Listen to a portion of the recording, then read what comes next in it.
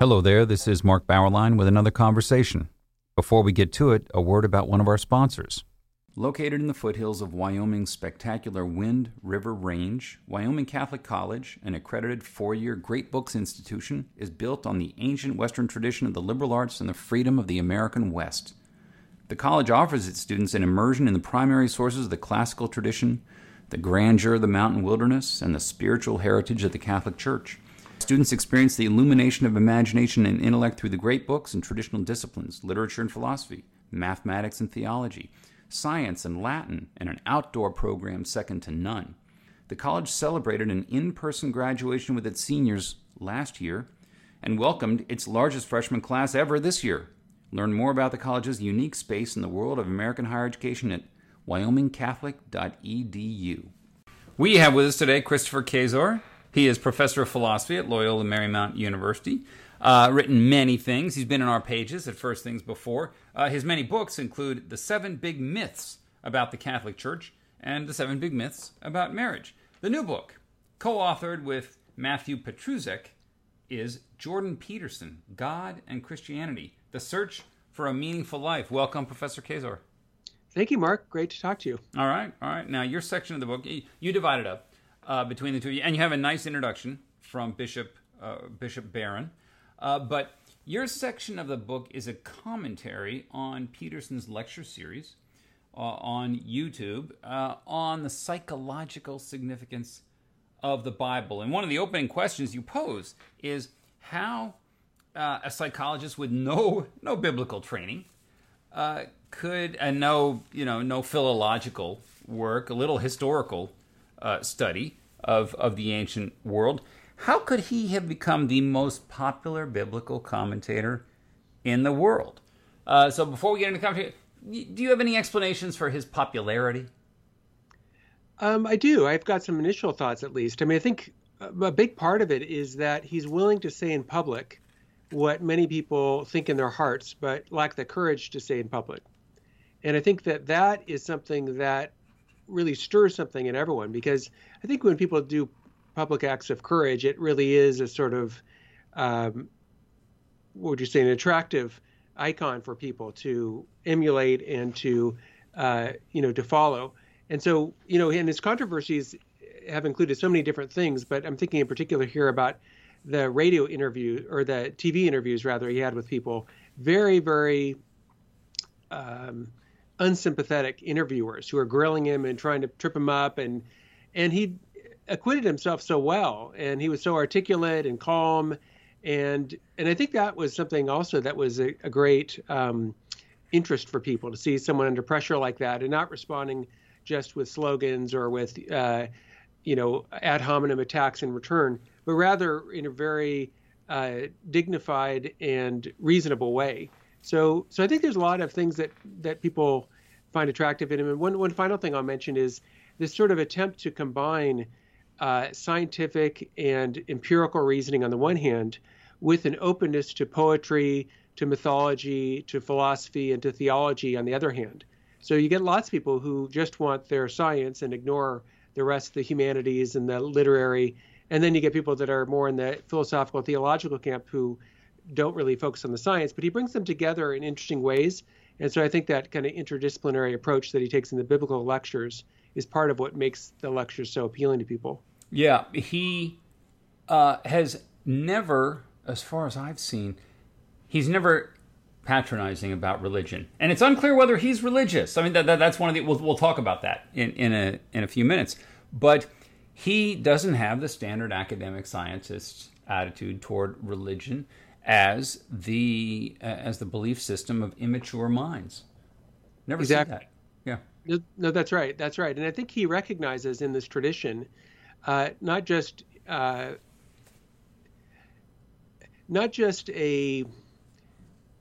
that appeals to the masses, but something that really is, properly speaking, intellectual. So, in his writings, I don't see any evidence that he's read people like Augustine or Aquinas. But Kierkegaard is someone that he clearly has read. And I think that just he himself has a sort of respect for these traditions. And I think it's based partly on evolutionary considerations. So anything any story that's told for generation after generation has to have something about it of perennial value. There must be something in the story that's relevant for the human condition generation after generation. Otherwise, it'd just be a forgotten story. And so he sees these stories as very powerful. And one of the great services I think he's rendered is to make these stories to help people to reconsider them. So in the comments on YouTube, you find lots of people that are atheists, agnostics, nuns, who say, I thought the Bible was just a bunch of old stories told by illiterate and ignorant people. But now, after your lectures, Dr. Peterson, I can see that these stories have a great depth and are incredibly valuable for searching for wisdom and insight into human living. Yeah. And so that's a huge service I think he's done to people of faith. Yeah. How did you first come upon the videos, and what were your first impressions? I don't remember exactly how I first came upon them. I'm guessing maybe I saw that interview he did with Kathy Newman, I think it was. Yeah. And maybe I started looking into his stuff after that. I guess what I found most fascinating about the biblical lectures were that it was pretty clear that they weren't totally planned out. That is to say that he had some questions he was going to consider, but it seemed pretty clear that he was thinking on his feet. He was trying to think through these issues. Mm-hmm. And I found that very interesting because as a professor, you go into the classroom and, you can come in there kind of with the thing that you're going to say, and it's a canned whatever that you say about whatever, and you spill it out there. But his approach was very different. It seemed much more speculative, and it was, for me, quite engaging to see someone thinking on his feet and really moving forward with new insights just as the moment arose. Yeah. So I thought that was neat. So it made me interested to see, well, he doesn't know where he's going. And so it made me interested to figure out, well, where is he going to go? What's going to happen here? Now, he opens with Genesis, logically enough. And, of course, we have the big question immediately on the table about the book of Genesis and scientific geology and Darwin, evolution. How does Peterson open by finding no contradiction between the book of Genesis and science? Yeah, I don't think he'd put it quite this way, but I think he more or less does the same thing that the Catholic Church does in saying that to interpret any book of the Bible, it's really essential to understand the context and the genre of that book. So if you look at Genesis and you try to interpret it as a text for or against evolution, that's a little bit like reading Genesis looking for whether it's for or against using an iPhone.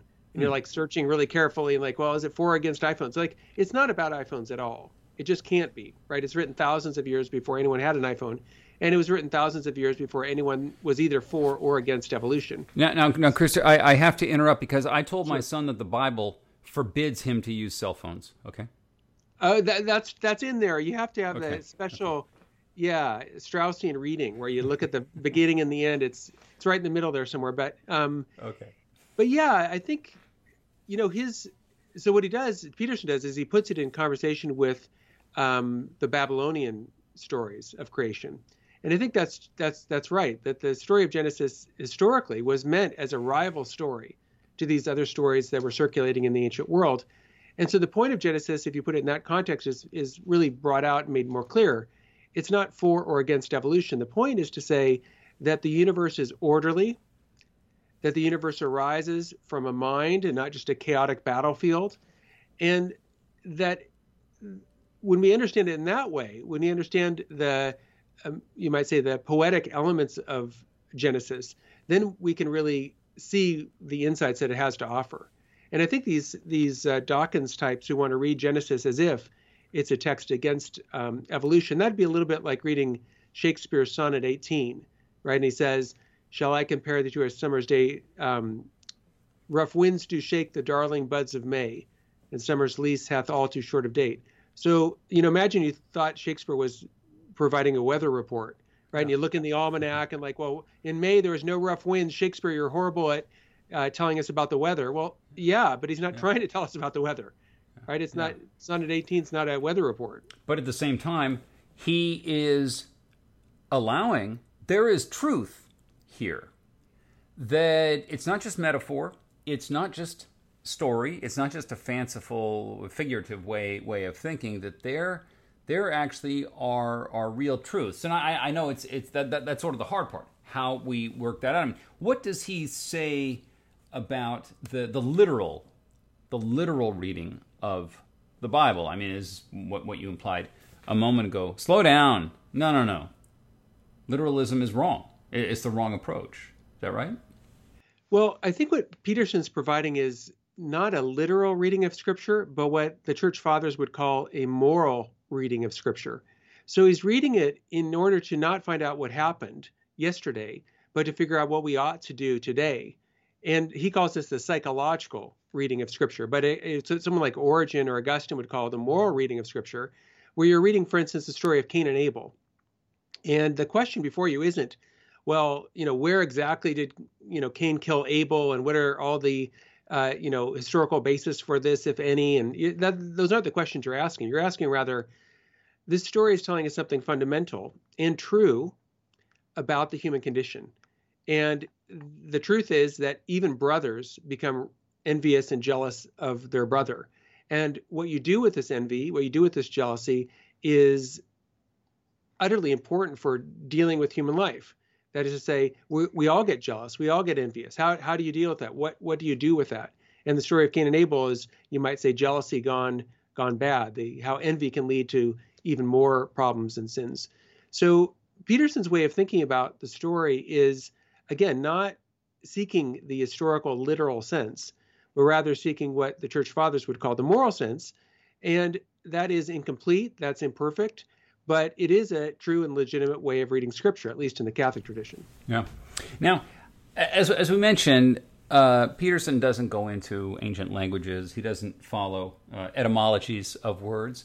Do you think this is a real drawback, or we can just say, Peterson's doing something, and we appreciate for what he's doing? Are there things he really misses in the philological thinness?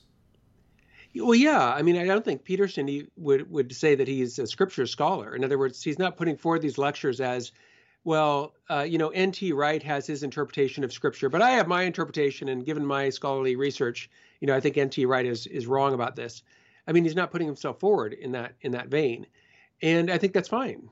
I think that it would be a terrible shame to leave the Bible only to scholars of the Bible, as if no one is allowed to say this, no one's allowed to read it or talk about it unless they have the requisite degrees. But on the other hand, I think there is something to having those requisite degrees and to having the skill in those languages and the cultural context. I think all that can contribute to a richer understanding. But to reduce the biblical text just to the historical critical reading, I think that's a big mistake. And I think it's a mistake that has actually harmed churches in the 20th century. And hopefully we're moving beyond that now. Given the background of the controversies over pronouns and gender and trans issues that really propelled Peterson into the public eye, what does he say here about the creation of man and woman? Interestingly, he doesn't link that up to a discussion of trans issues. Right. And so he doesn't really explicitly link them up, but there are other thinkers who do. So in a way, Pope Francis links those things up, where he said on several occasions that part of appreciating the good of creation is to love our own bodies as created.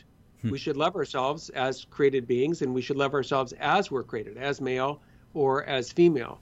So Pope Francis, in his own way, has really done more in terms of linking these two things together. But for Peterson, at least if memory serves, I don't think he explicitly appeals in any way to Genesis to deal with issues of transgender, identity. Mm-hmm. Rather, what he says, as you probably know, is that because the government should never force or compel speech, that there's something seriously wrong with bills that would require someone to speak to another person in language that they don't agree with or they don't accept.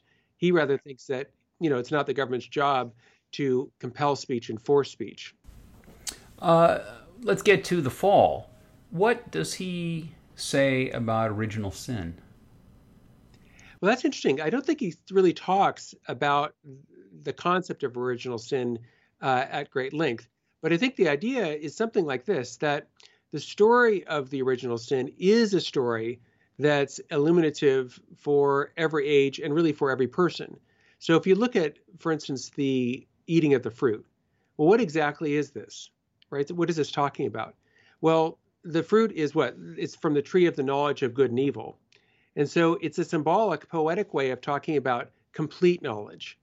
In other words, if I say to you, I have knowledge of the United States from coast to coast, well, I'm saying I have complete knowledge of the United States, right? Total knowledge. So to say you have knowledge from one extreme of evil to the other extreme of good is another way of saying you have complete knowledge. You have, in other words, divine knowledge. So the temptation to eat the fruit is the temptation of Adam and Eve to become divine, to seek to become divine on their own terms. And this, in a way, is the original sin, even recognized by atheists. So Jean-Paul Sartre famously said that that man is the desire to be God. That's a weird thing for an atheist to say, but that was his view. Man is the desire to be God. In other words, we all want to somehow replace God with ourselves.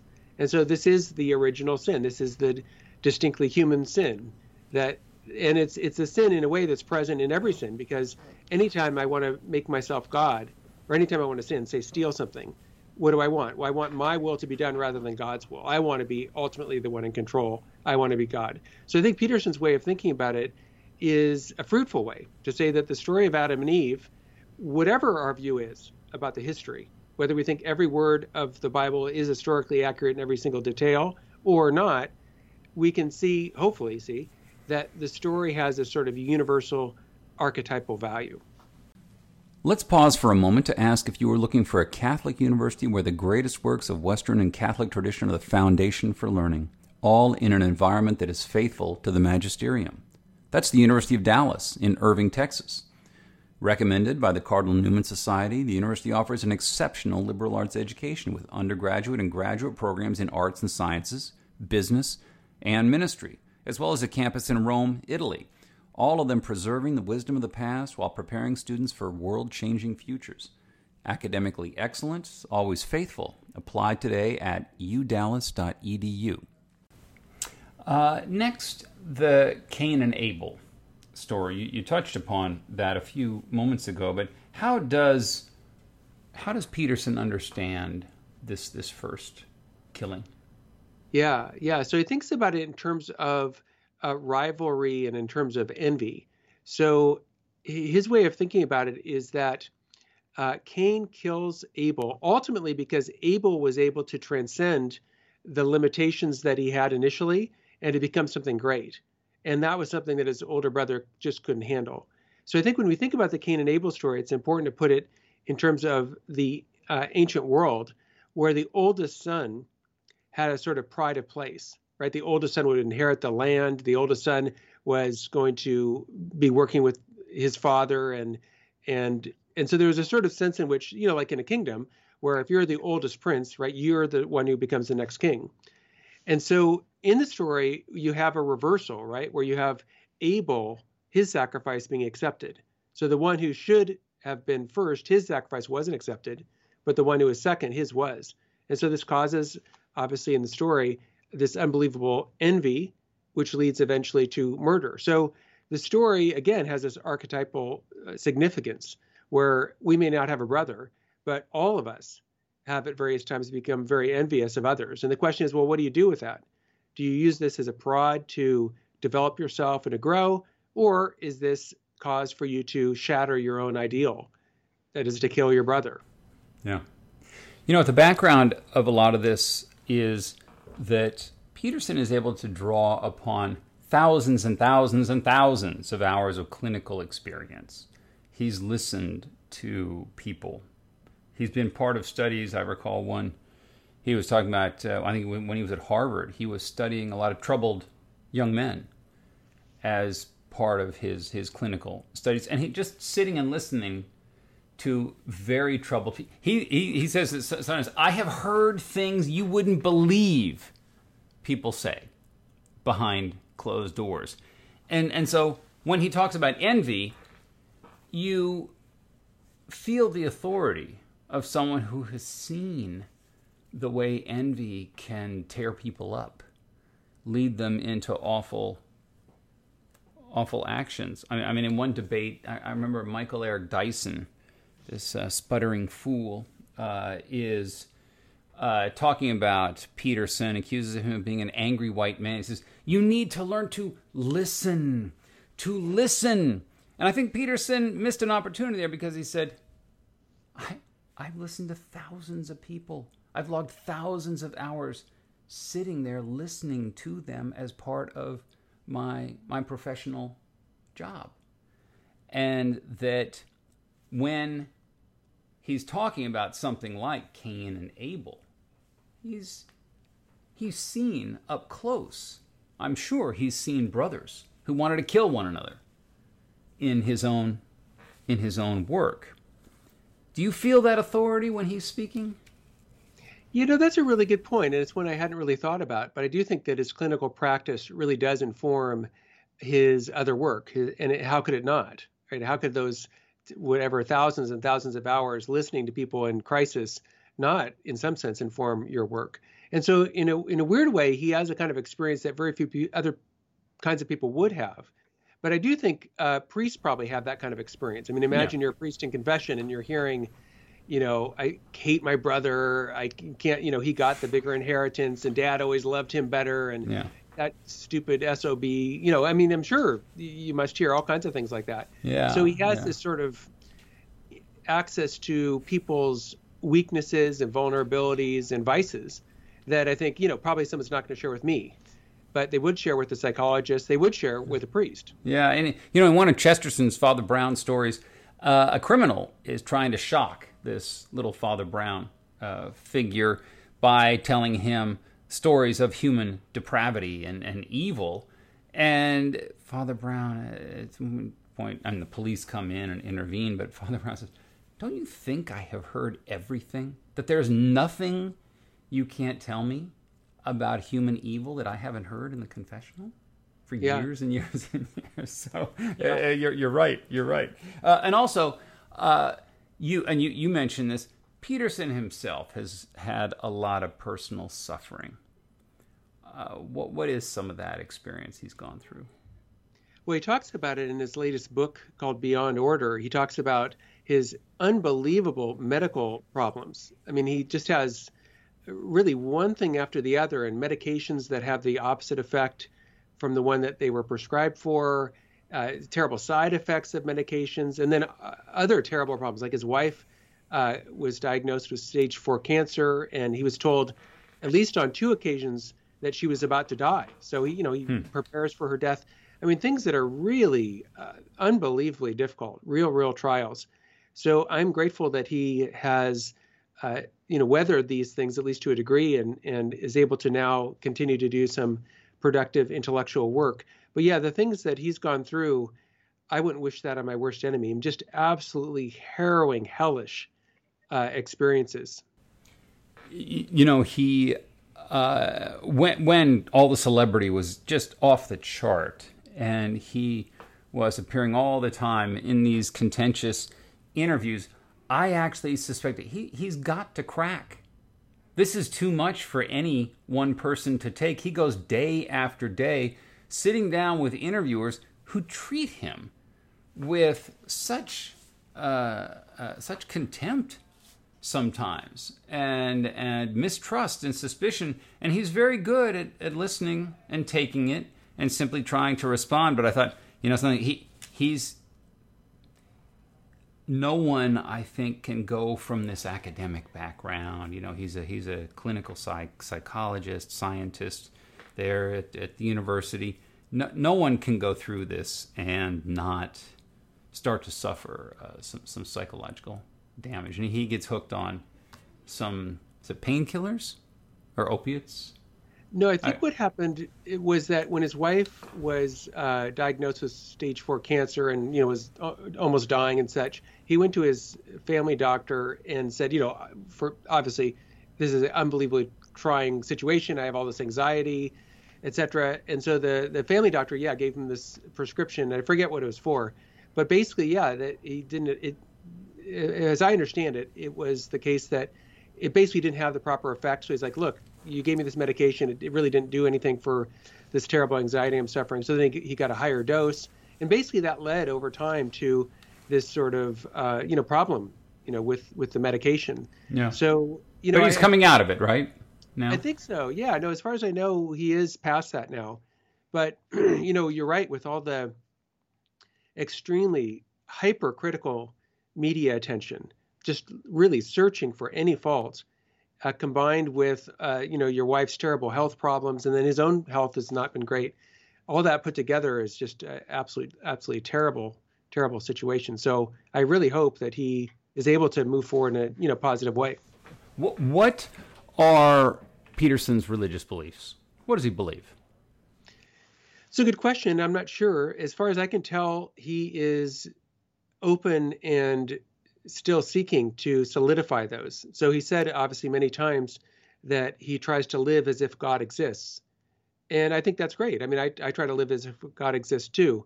And for me, the next question is, well, who then, if God does exist, how then should we think of Jesus of Nazareth? And for me, of course, I answer that question to say, well, Jesus of Nazareth is the fullest revelation of God. So if I live as if God exists, I live as a follower of Jesus. And so then I would say, well, okay, well, if I'm trying to follow Jesus, what does Jesus say about how I should live? And Jesus says things like, you should be baptized. Jesus says things like, if you eat my flesh and drink my blood, you will live forever. The way of Jesus, it seems to me, involves, living that out in a church, in a community of people following Jesus. So I think the path he's on, I think can definitely lead to a kind of robust commitment to living out a life of faith in the church. But obviously, as you know, Mark, faith is a gift. And so, there's no, someone in a way, an adult is, maybe offered the gift, but at the end of the day, the person has to freely accept and choose to live out that gift. So, where he's going to end up, I don't know. He's on his own journey. And, I hope it ends up in a great place. So we'll see what happens. Let's make a wager. I say that he converts to Catholicism in the last week of his life. What do you say? I wouldn't want to wager on anything like that. For one thing, I hope he lives a super long, healthy life. So I'd hate to see him wait, another 25 years or whatever. And then he does say, quote, Catholicism is as sane as people can get. What does he mean by that? Well, it's funny, when he said that, his daughter jumped in right away and started talking. And so he didn't explain exactly what he meant by that. So I don't exactly know. My best guess is that he thinks that Catholicism combines both a care for what you might call the philosophical truth and a kind of poetic imagination. So you might say Catholicism combines in a really rich way right and left brain thinking, the more logical, empirical, scientific way of thinking with the more literary, poetic, beauty-based ways of approaching things. So I think maybe that was what he's getting at. But as I said, when he said that quotation, he kind of his daughter jumped in right away into the conversation. So I don't know exactly how he would have filled that out. And I really would love to know how he fills that out in a more explicit way. Well, one thing that he believes is that being outside the church has been critical to his success in bringing a lot of people to consider religion in general in their lives. Is that true, you think? Yeah, I think it is to a degree true. I know that on his in his videos, like his biblical series, if you look in the comments, you find tons of people saying, I'm an atheist and I thought the Bible was just, old stories told by ignorant people, but now I see the insights. And so I think it's true that he's really brought a lot of people to reconsider these ultimate questions. Now, could he have done that as a person of faith? I think he could. I mean, think about someone like Bishop Barron. I mean, he certainly helps many people to consider these ultimate questions and move towards embracing a kind of faith. So I don't think it's impossible, but I do think that he has a certain credibility as a psychologist, as someone at a secular university, as someone who's not a committed believer, that when he thinks about these questions, I think everyone can appreciate that he's really thinking about it. And he's really providing a model then for other people to think about it and to take these questions very seriously. Last question, Chris. How many of those wayward young men whom Peterson has inspired to at least ponder religion, do you think some of them will proceed to enter the church? I mean, is Peterson going to be an evangel? Yeah, some have entered the church. So if you look at these comments, like I did another podcast just a little while ago, and I was looking at the comments there, and there were 75 comments, and probably 20 of them were comments that said Jordan Peterson either brought me back to the church, or Jordan Peterson made me move from being an atheist or agnostic to being a Catholic. So there were at least 20 people in that just little thread that said things like that. So no, I think there's many, many people that are not only considering these great questions, but also coming to a conclusion that the way to move forward towards greater truth, greater beauty, and greater goodness is to live life as a follower of Jesus. The book is Jordan Peterson, God and Christianity, The Search for a Meaningful Life. Professor Kaczor, thank you for joining us. Thank you very much, Mark. And thank you for listening to our conversation, which has been supported by Wyoming Catholic College, which combines great books, the Catholic tradition, and the great outdoors of the American West into an extraordinary education. Go to wyomingcatholic.edu or contact the admissions office at 877-332-2930.